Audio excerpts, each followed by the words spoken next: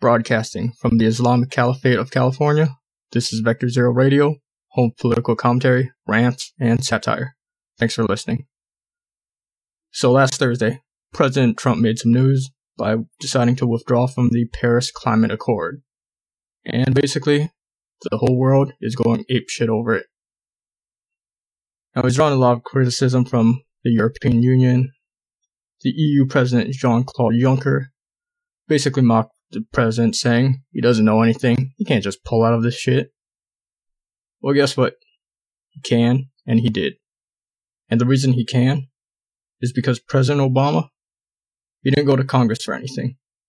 So it was basically a handshake deal. There's no law in the books binding us to anything. So that deal, it's done. Now, the Paris Climate Accord, it's kind of being heralded as the solution to global warming, climate change, whatever the name of the week is to fit the narrative. But let's look at the facts. And you can take a look at the sources at vectorzeroradio.wordpress.com/sources. So, according to research from MIT, the effects of the Accord, if every member nation met their obligation, would be negligible. The United Nations, their own climate prediction model, it estimates that the difference would be a fraction of 1 degree by the year 2100, and it would postpone global warming by 8 months. Not 8 decades, not 8 years, 8 months. So, in the Accord, basically, America would have to reduce its carbon emissions. But here's the thing. It gives a pass to the world's biggest polluters, China and India. And it's estimated to cost about $100 trillion. So you know who's going to pay for it? Well, the costs are front-loaded to you, the American taxpayer. So, there's some estimated costs to the U.S. economy, namely the loss of 6 million jobs and trillions of dollars each year, and increased cost for electricity in America by 20 to 30%. The reason for that is basically, if you're anything like me, you like living in a modern world. You like air conditioning, you like driving a car, you like electricity. Well, guess what? That costs energy. And the Paris Climate Agreement, or Accord, would basically send energy production overseas. It doesn't mean the demand for energy will disappear. We're still going to want that, unless you want to live in Alaska like those Discovery Channel shows. Some of the more vocal world leaders who are criticizing the decision are German President Angela Merkel and French President Emmanuel Macron. Now, let's think for a moment here. Could they be pissed because we're not paying up anymore? And if they want money in their climate change slush fund, they're going to have to pay for it themselves. More specifically, they're going to have to go to their voters and ask them for money.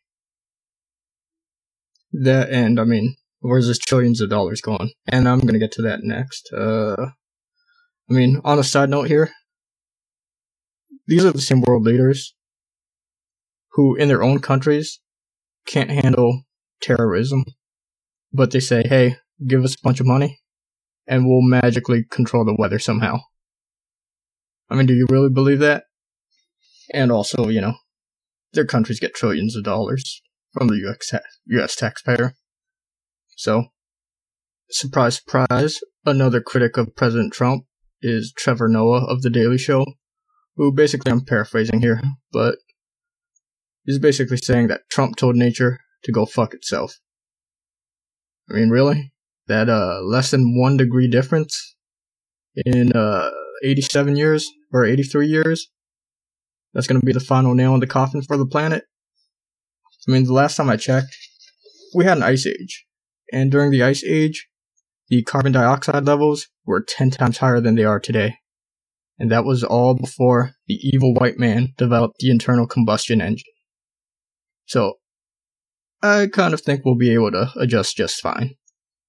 Now, my favorite critic is California Governor Jerry Brown, who basically says that withdrawing from the climate agreement will cause a disaster of biblical proportions. Now, I don't want to put words in his mouth, so I'll let the man speak for himself in his own words. And I quote, "People will die, habitat will be destroyed, seas will rise, insects will spread in areas they never have before." So, yeah, someone get that man a blanket and a fruit cup. Calm him down. There. It's okay, Jerry. It's okay. I mean, but honestly, how do you know Jerry Brown? How do you know? Because those are just assertions. Those aren't facts. You can't prove that. It's just fear-mongering. Which makes them one of two things, in my opinion. Either they're con artists, or they think they're gods. Or both. I mean, it wouldn't surprise me. But I'm gonna go with con artist here. Because trillions of US dollars, courtesy you and I, just got taken off of the table for them. And before you attack me for being anti-science, I have a degree in the STEM field. So yeah, I'm pretty anti-science.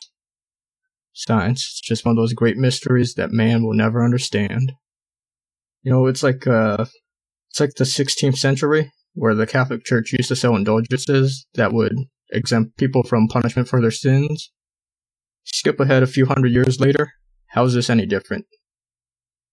It's the same scheme, different religion.